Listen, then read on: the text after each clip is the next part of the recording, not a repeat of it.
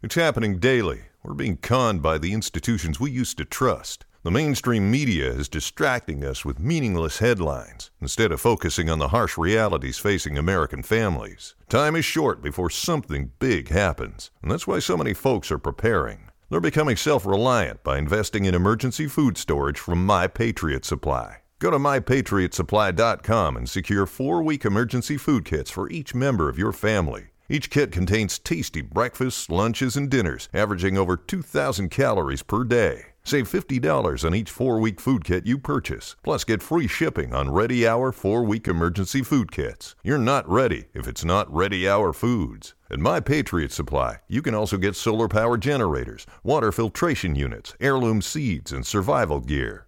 Order by 3 p.m. and your unmarked boxes ship the same day. Shop MyPatriotSupply.com today. MyPatriotSupply.com.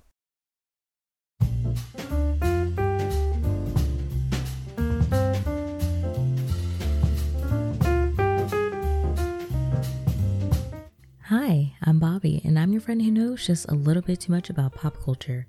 Welcome to your weekly meeting of Pop Culture Fanatics Anonymous. I have a question. Well, I always have a question, but this week my question to y'all is, how do we define the pop culture impact of something, or how big something's pop culture footprint is, like a movie or a TV show, a song, or even a person?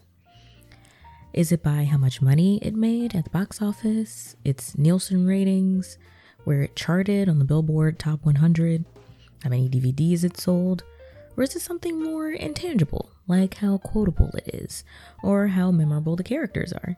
The impact of something in pop culture is often very difficult to measure, simply because we all interact with pieces of media in very different ways. Even think about community to community, how musical artists may be massive within one demographic, but completely unknown to another. No matter the metric, we all know the few pieces of media that have stood the test of time, and those that have burned brightly but quickly. And this week, we are going to unpack just how we know that. So if that sounds good to you, let's get started.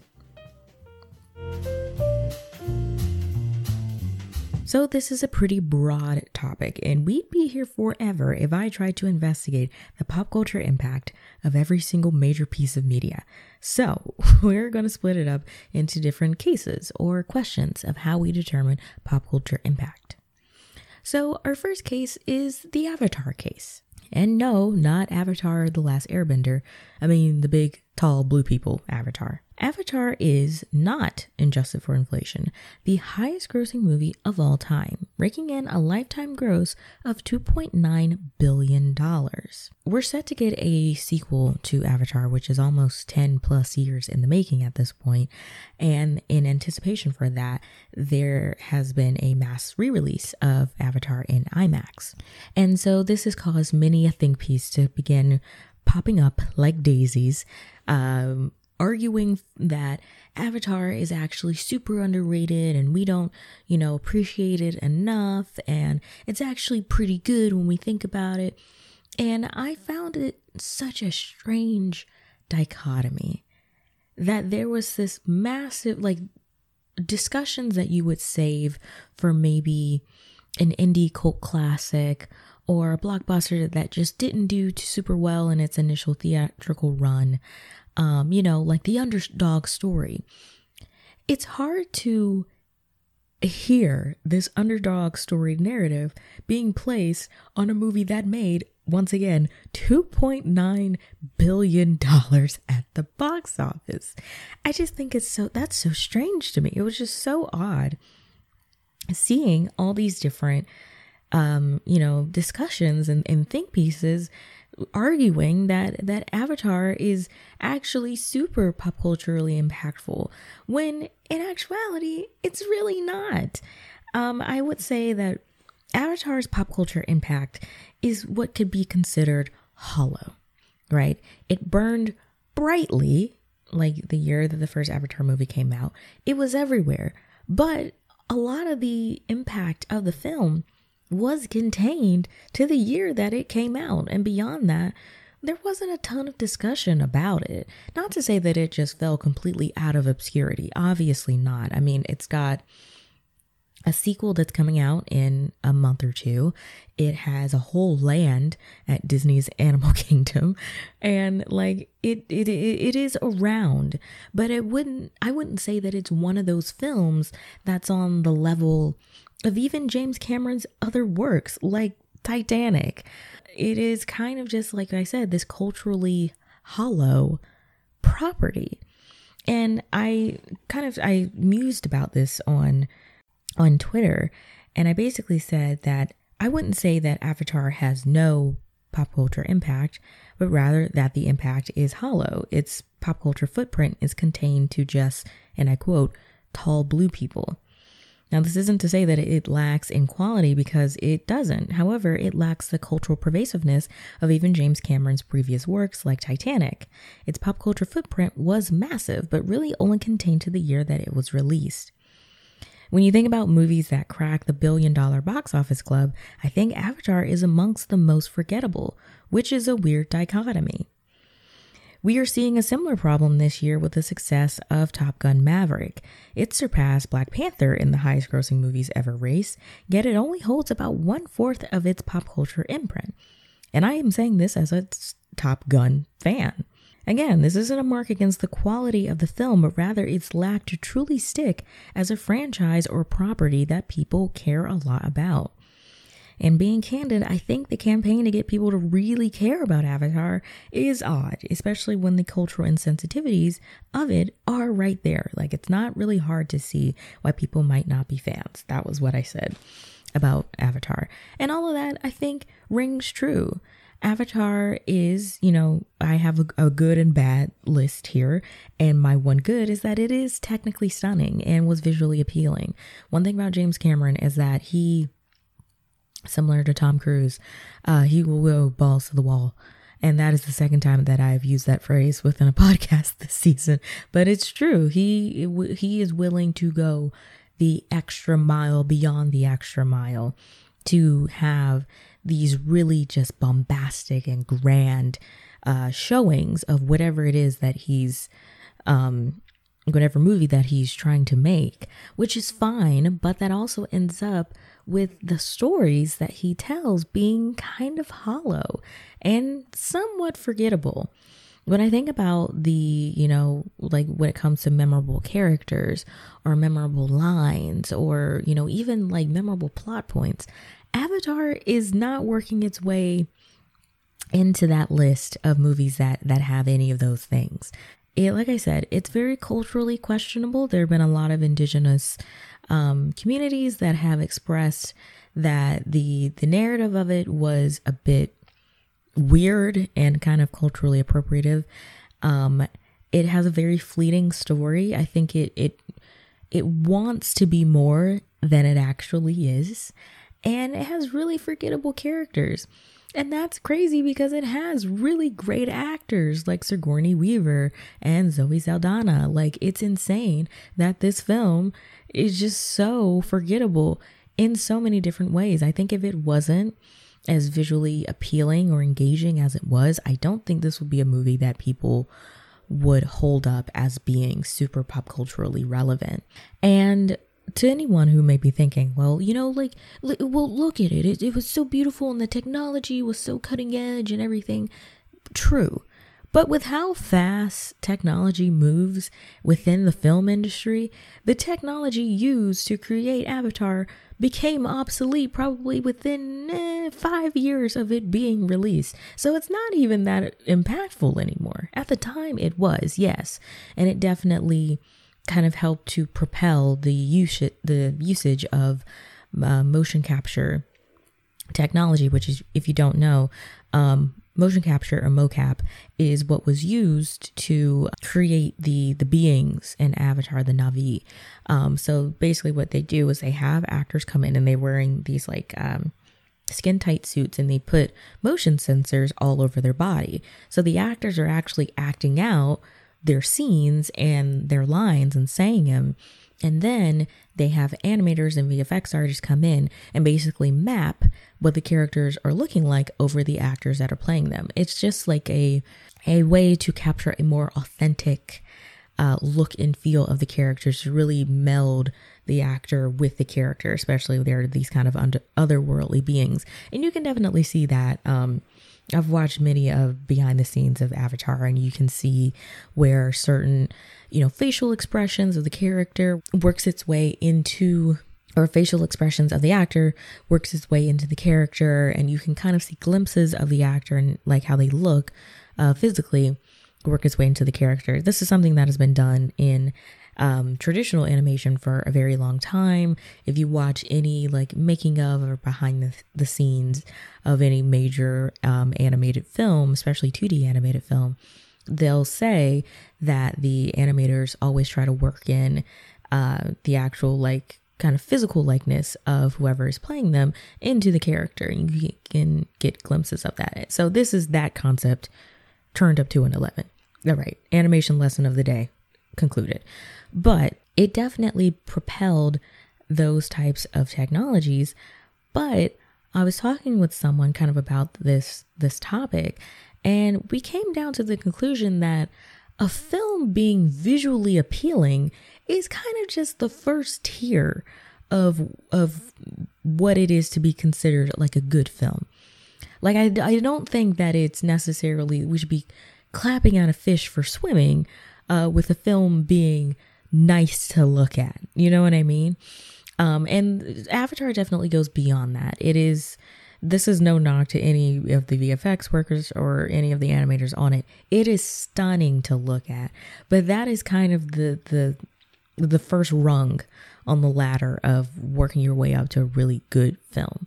And the point in all of this is that Avatar is just not that. And I think there's a lot of movies that are in that top 10 highest grossing box office list that have the similar problem. Like I mentioned, Top Gun Maverick is having that similar issue. Like it is surpassed Black Panther, but I don't think that we are going to be talking about Top Gun Maverick for years and years and years to come, especially not in the way we talk about the original Top Gun. And like I said, this is no knock to the quality of the film, but it just shows that it's just not all that full of a narrative. And you kind of need both. You need a film that is both visually stunning, and you also need great characters and really good writing and a really good story that just grabs people. So that's one to grow on with the Avatar case. So this is the top 10 highest grossing films of all time, not adjusted for inflation. So at number 1, we have Avatar coming in at $2.9 billion. Number 2, we have Avengers Endgame coming in at $2.7 billion. Number 3, Titanic coming in at $2.2. Number 4, Star Wars Episode 7, The Force Awakens, coming in right at $2 billion. Number 5, Avengers Infinity War, right at $2 billion. Number 6, Spider-Man No Way Home at $1.9 billion. Number 7, Jurassic World at $1.6 billion. Number 8, The Lion King, the live-action remake at $1.6 billion. Number 9, The Avengers at $1.5 billion. And number 10, Furious 7 at $1.5 billion. Now, as I was going through that list, even, as I was saying it, I had my own standouts of like, oh yes, this is pop culturally impactful versus not really pop culturally impactful. Avatar, Endgame, kind of in the middle. Titanic, absolutely pop culturally impactful. It was everywhere.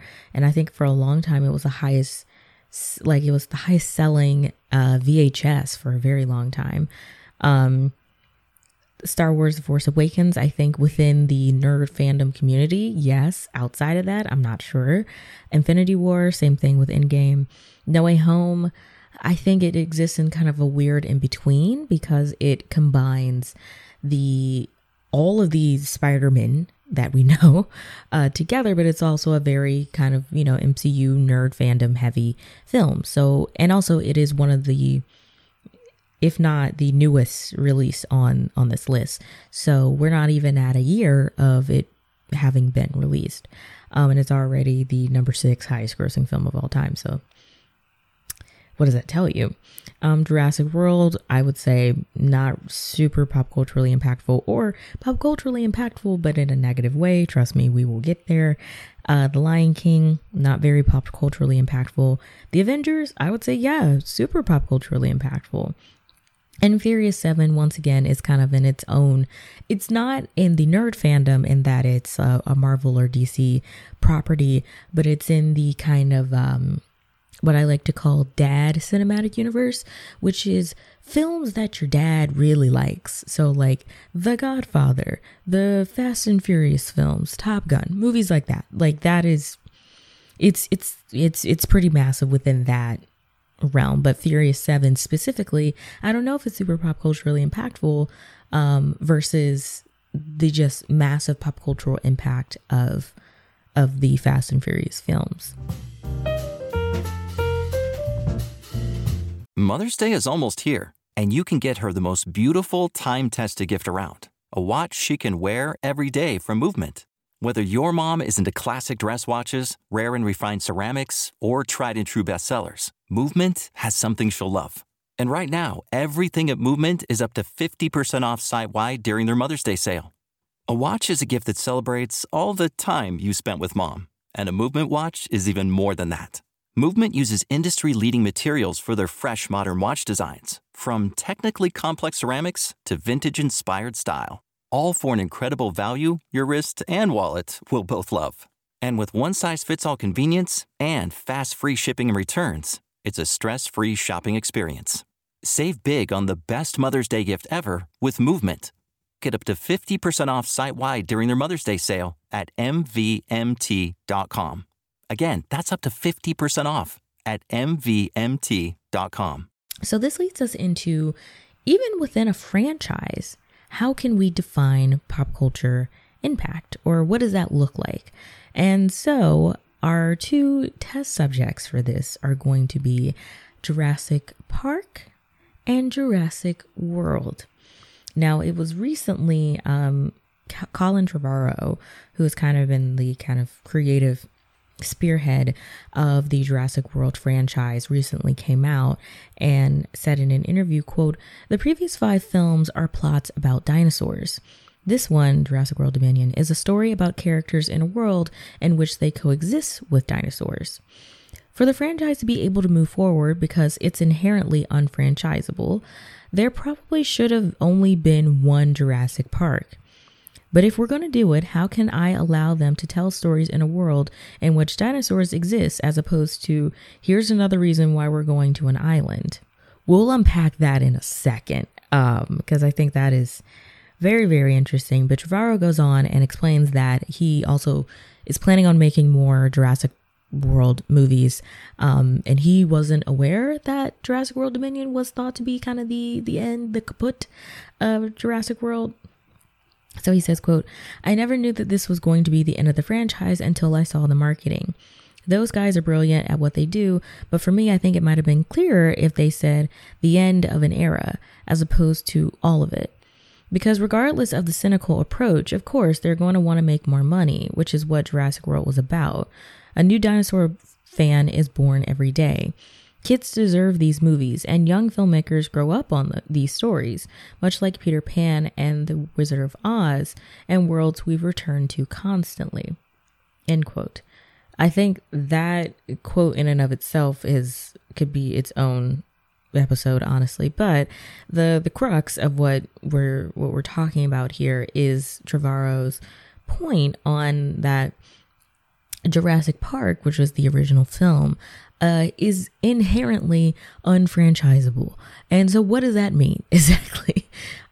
It's unfranchisable because it is, number one, a well-contained story. It's got great characters. It's got a very memorable score. It's kind of got everything you need in one go. And I think this is another way that we can define pop culture impact, which is how well contained is the story. Yes, pop culture impact can be defined by, the ability to make 1,001 films from one original IP or intellectual property. But Pop culture impact can also be defined by just like a film that does a really good job on the first go, and doesn't need to have this massive continuation. Another film that came to mind with this is E.T. the Extraterrestrial. There was talk of having an E.T. sequel, which was supposed to be a lot scarier than the original, which is a story for another day, but it was supposed to have a sequel, but then director Steven Spielberg and Melissa Matheson, who was the screenwriter, they just couldn't kind of come to a story that made sense. Yes, money-wise, could they have done it and figured something out? Sure. Because at one point, E.T. was the highest grossing film of all time. So the demand for it would have definitely been there. But the decision to end the movie and kind of keep the world contained within itself shows that it had a massive footprint within pop culture and still does to this day. So between Jurassic Park and Jurassic World, the issue of pop culture impact comes in that one is a pretty well contained story, be it is, it originates from a book, but it's a very well contained story. We get the setup of, should we be able to coexist with dinosaurs? And the conclusion is no, we shouldn't. And we answer that question, I think, pretty quickly. So we don't need to then revisit it 5 more times. Like, I think the point has been made. And Trevorrow, to his credit, he's right. Like, you can revisit, like, Jurassic Park, or the world created of Jurassic Park can be a world that we revisit. However, Jurassic Park is such a quintessential cornerstone of film that it is not really like a world that we want to keep revisiting, because the crux of that world was, what happens if we coexist with dinosaurs? And the first film answers, we shouldn't do that, actually. We shouldn't try to, mass manufacture dinosaurs, because life will find a way, and it did 5 times apparently. And also, we just get the point. Like, the first film, we got it. We don't need to be fraternizing with dinosaurs. We need to be separate, and that is okay. So that's the issue with wanting to return to that world within Jurassic World, where the first Jurassic World movie is like, we did it. We made the theme park, and it's going fine until it doesn't. Like what happened in the first Jurassic Park film.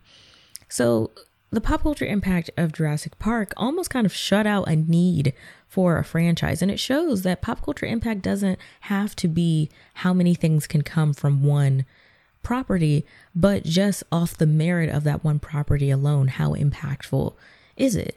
And this is kind of a similar case with Avatar, in that it's also visually stunning and incredibly engaging.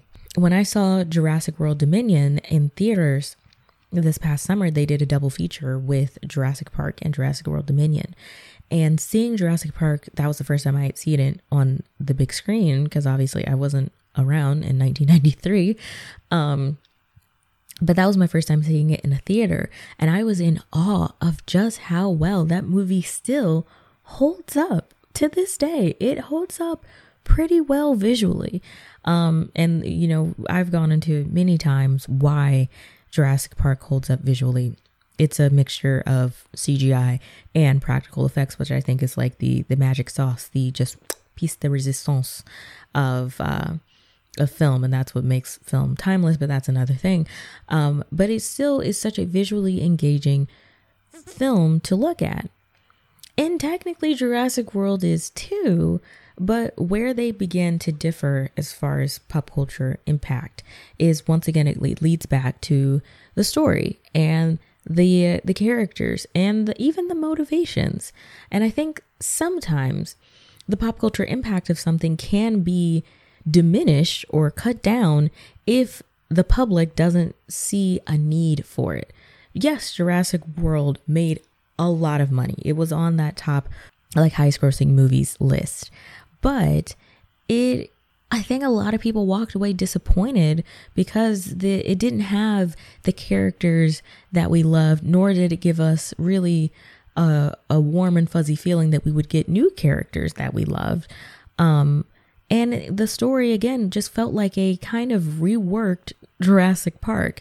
Now, this isn't to say that Jurassic World or any of the films that followed it were all bad. I do think Jurassic World Dominion was a film that wanted to be Jurassic Park really bad, and it didn't quite hit that mark.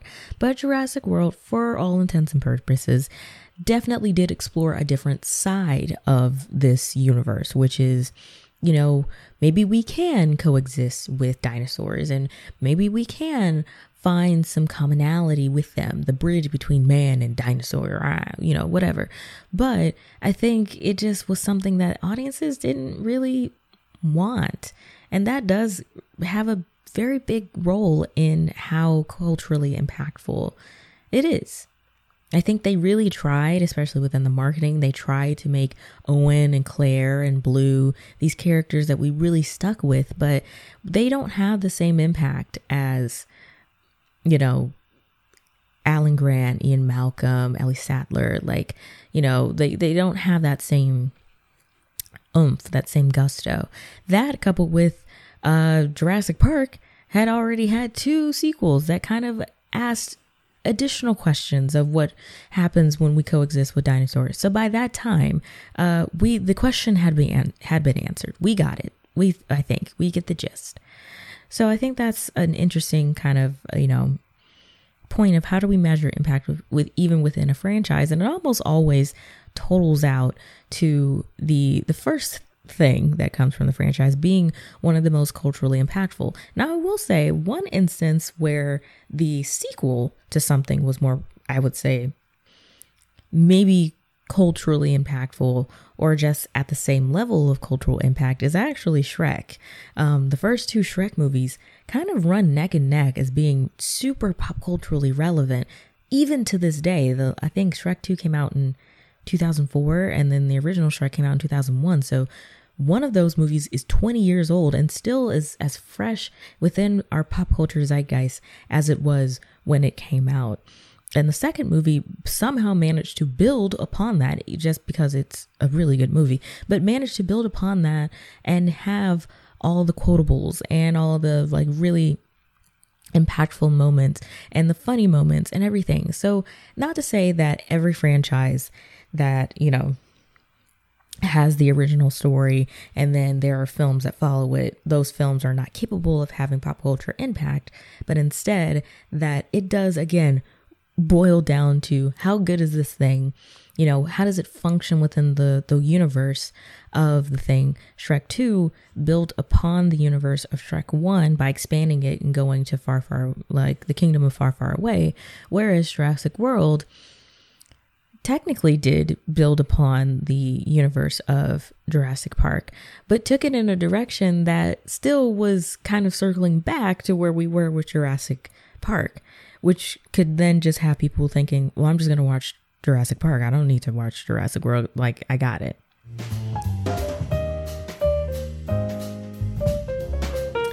So that brings us to our last point, which is we've talked about films that are, you know, have raked across the box office, made buku amounts of money, crazy dollar bills attached to those films. And so our final case is more the cult classic case, or kind of just films that don't have or did not make a ton of money, or things that did not make a ton of money initially. How do those pieces of pop culture that don't have maybe the numbers find their way into the pop culture lexicon? I think music is probably a really good example of this, and music is often kind of hard because there are songs that are universally loved, but then there are songs that are super massive, like I said, but some communities just flat out may not have ever heard of them, and, you know, vice versa.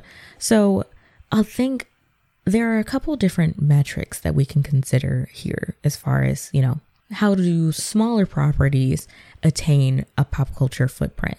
The first one is the so bad it's good metric, which can be applied to, you know, like The Room, or, and I want to preface this because I don't want people taking my words out of context, but I'm going to say a band, and I want you to know that I love this band. They're good, and I like many of their songs. But I do think the So Bad It's Good metric can apply to Limp Bizkit. I don't want to hear it. I'm down for the Nicki, for Rollin', Chocolate Starfish and Hot Dog Water. I'm all there, but they do fall into that metric. They were considered butt rock, okay? So if you know what butt rock is, aka new metal, you know what the public consciousness of it was at the time. So I don't want to hear it. I am not a Limp Bizkit hater, but as a pop culture enthusiast, I have to be honest here, and they do fall in that category. But yeah, the So Bad It's Good metric really is just boils down to exactly what it is. It's so bad it's good, and for that it kind of shoots into the stratosphere of our public consciousness. And I think it just comes from the fact that people are like, I can't believe this thing got made. Like, I can't believe, this was made for somebody. And I think a lot of cult classics benefit off of that, especially because many cult classics tend to find themselves dealing with very niche subject matter. Think about like the B horror sci-fi films of like the 60s, like very cult classic, very, niche in their focus, but have ascended into the stratosphere of pop culture impact because of that. Like, not all of them are the So Bad It's Good metric, but a lot of them are. I think the kind of while we love seeing things that look very perfect and very buttoned up, a la, avatars and everything like that, I think we also like seeing things with a bit of a frayed edge. It takes a lot that goes into creating anything on a massive scale, a film, a TV show, an album, whatever. But we kind of like seeing those frayed edges, the things that kind of get lost on the cutting room floor, like it kind of brings us back to the fact that this is still like, these are still humans making this thing. And I don't know, I think some of us like seeing human error baked into things. So I think that's how the So Bad It's Good metric sends things that are probably not that great into a different realm of pop culture impact, that some things that maybe, super buttoned up and well done, but were kind of forgettable, may get left behind. Another metric that is, season specific, but it is very, very crucial in how pop culturally impactful something is, which is the Halloween costume metric. There are just some things that will never go away as far as Halloween costumes go. You can always count on someone dressing as Zach Galifianakis' character from The Hangover, even how many years later, you know what I mean? You can always count on there being at least 1 to 2 Marty McFlys or Doc Browns, depending.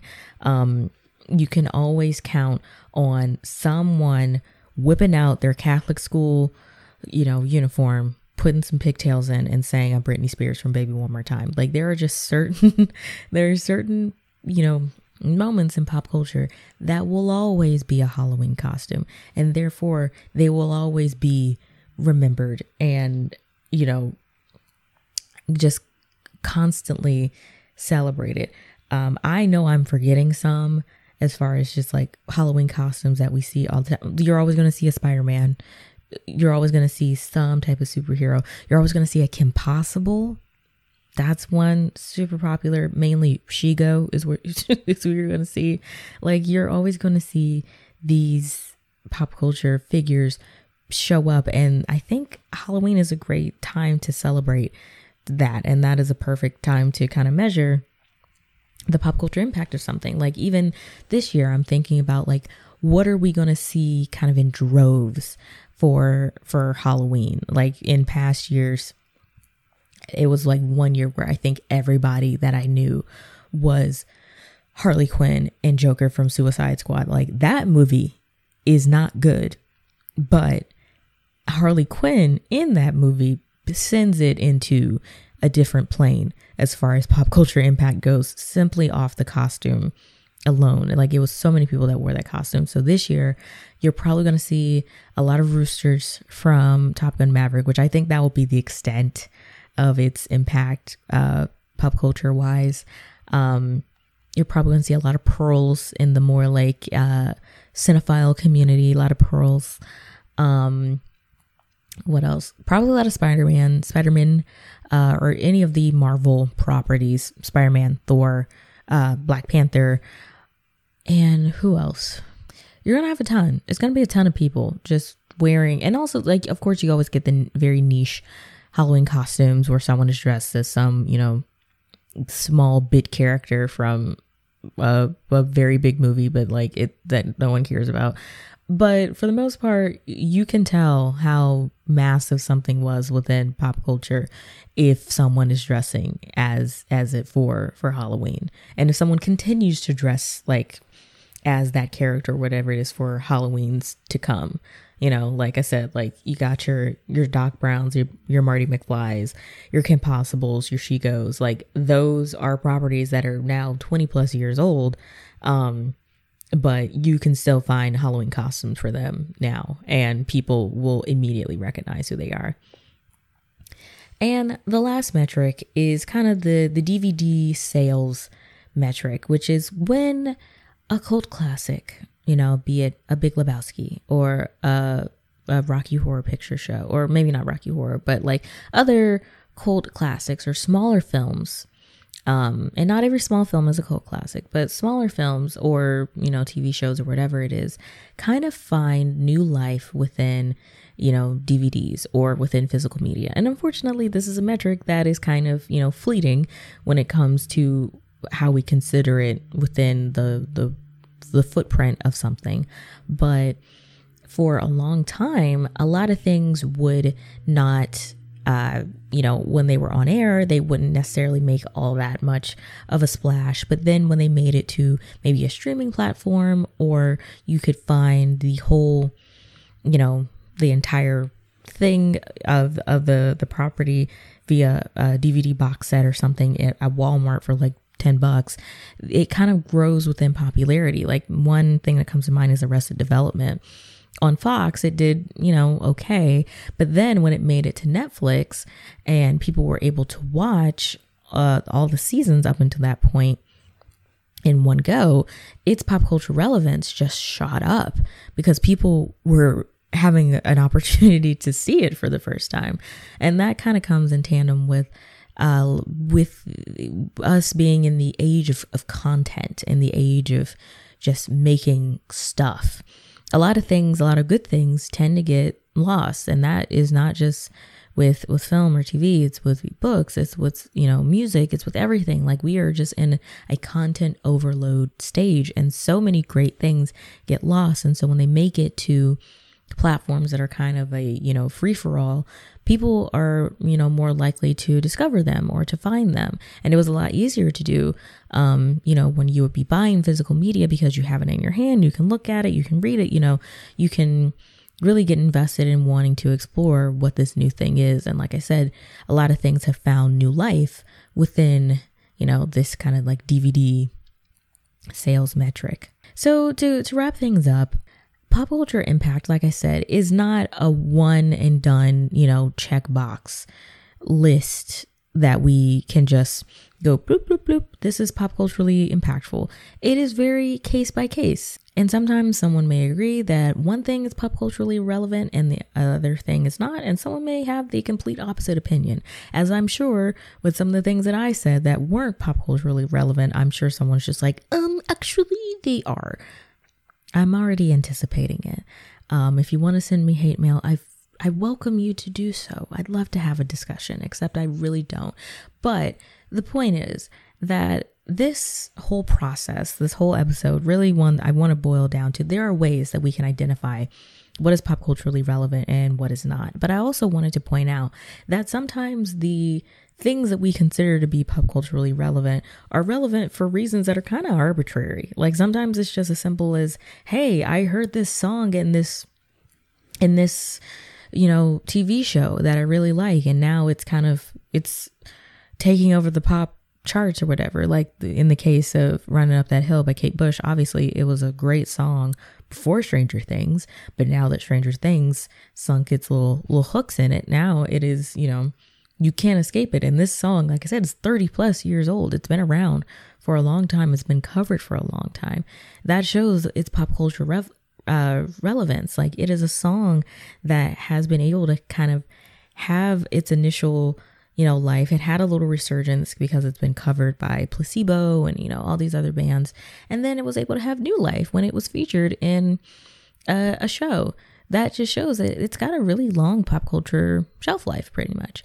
So this is not a one and done. This is not a, end all be all. There's no totality that can be applied to any piece of media when it comes to that. But there are a lot of things to consider. Also, like I mentioned at the top of the episode, community to community. It is insane to me that, and I'm happy that it's happening, but it's insane that so many people are like, Keke Palmer is a star on the rise and everything, when Keke Palmer has been, like, I have grown up with her. Like, she has been around for so long. And so it's insane that, obviously with her brilliant performance in Nope, that some people see her as a newcomer. And I'm like, no, baby, that's Keke Palmer. Like, she's been around for so long. So again, the pop culture relevance of something can change depending on who is doing the consideration of its relevance. To one community, one person, or one property may be super massive, and then to another community, they could be completely unknown. It's all super, subjective. Nothing in this process is very objective. And even, listening to me, I'm speaking with no real sense of authority. I'm not saying that one thing is this and the other thing is that. You're welcome to disagree. But it is something, and I think it was a fun little exercise in how we consider something to be pop culturally relevant and how that process can be applied to other things. So I hope you enjoyed today's episode, Afternooners. If you don't know, the Afternooners is my name for all of us. So if you made it to the end of this episode, congratulations, you're an Afternooner now. If you like this episode, don't forget to rate and review this podcast if you had a good time. It helps out the pod. You get to tell me how you're feeling about the pod, and I get that sweet hit of praise and validation that is my life force, and it keeps me going.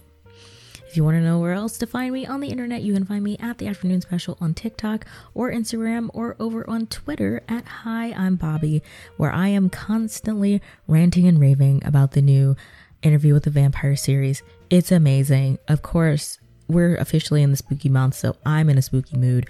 We will absolutely be talking about vampires in a few weeks, but if you listen to nothing else from me in this episode, watch that show. It's really, really good.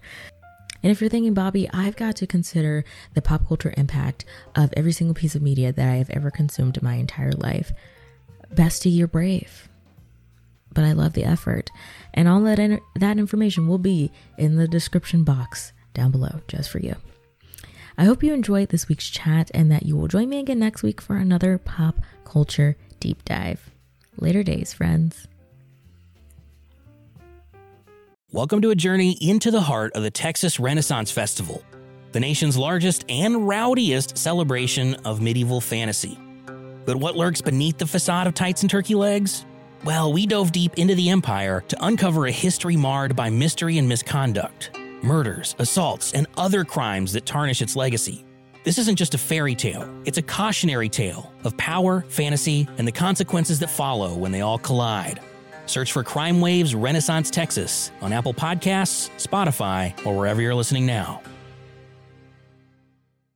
Are you a Marvel fan? Matt, you know I am. Jeff, I was asking the listener. Oh, okay. Yeah, I thought it seemed like a weird question because, we've been doing a Marvel podcast together for 9 years now. No, I was trying to grab the attention of all the Marvel fans out there for this ad. Oh. I thought it was weird too. You should definitely warn us. Good note, Ashley. Well, if you like Marvel movies and TV as much as we do, join us for the Marvel Cinematic Universe podcast. He did it again.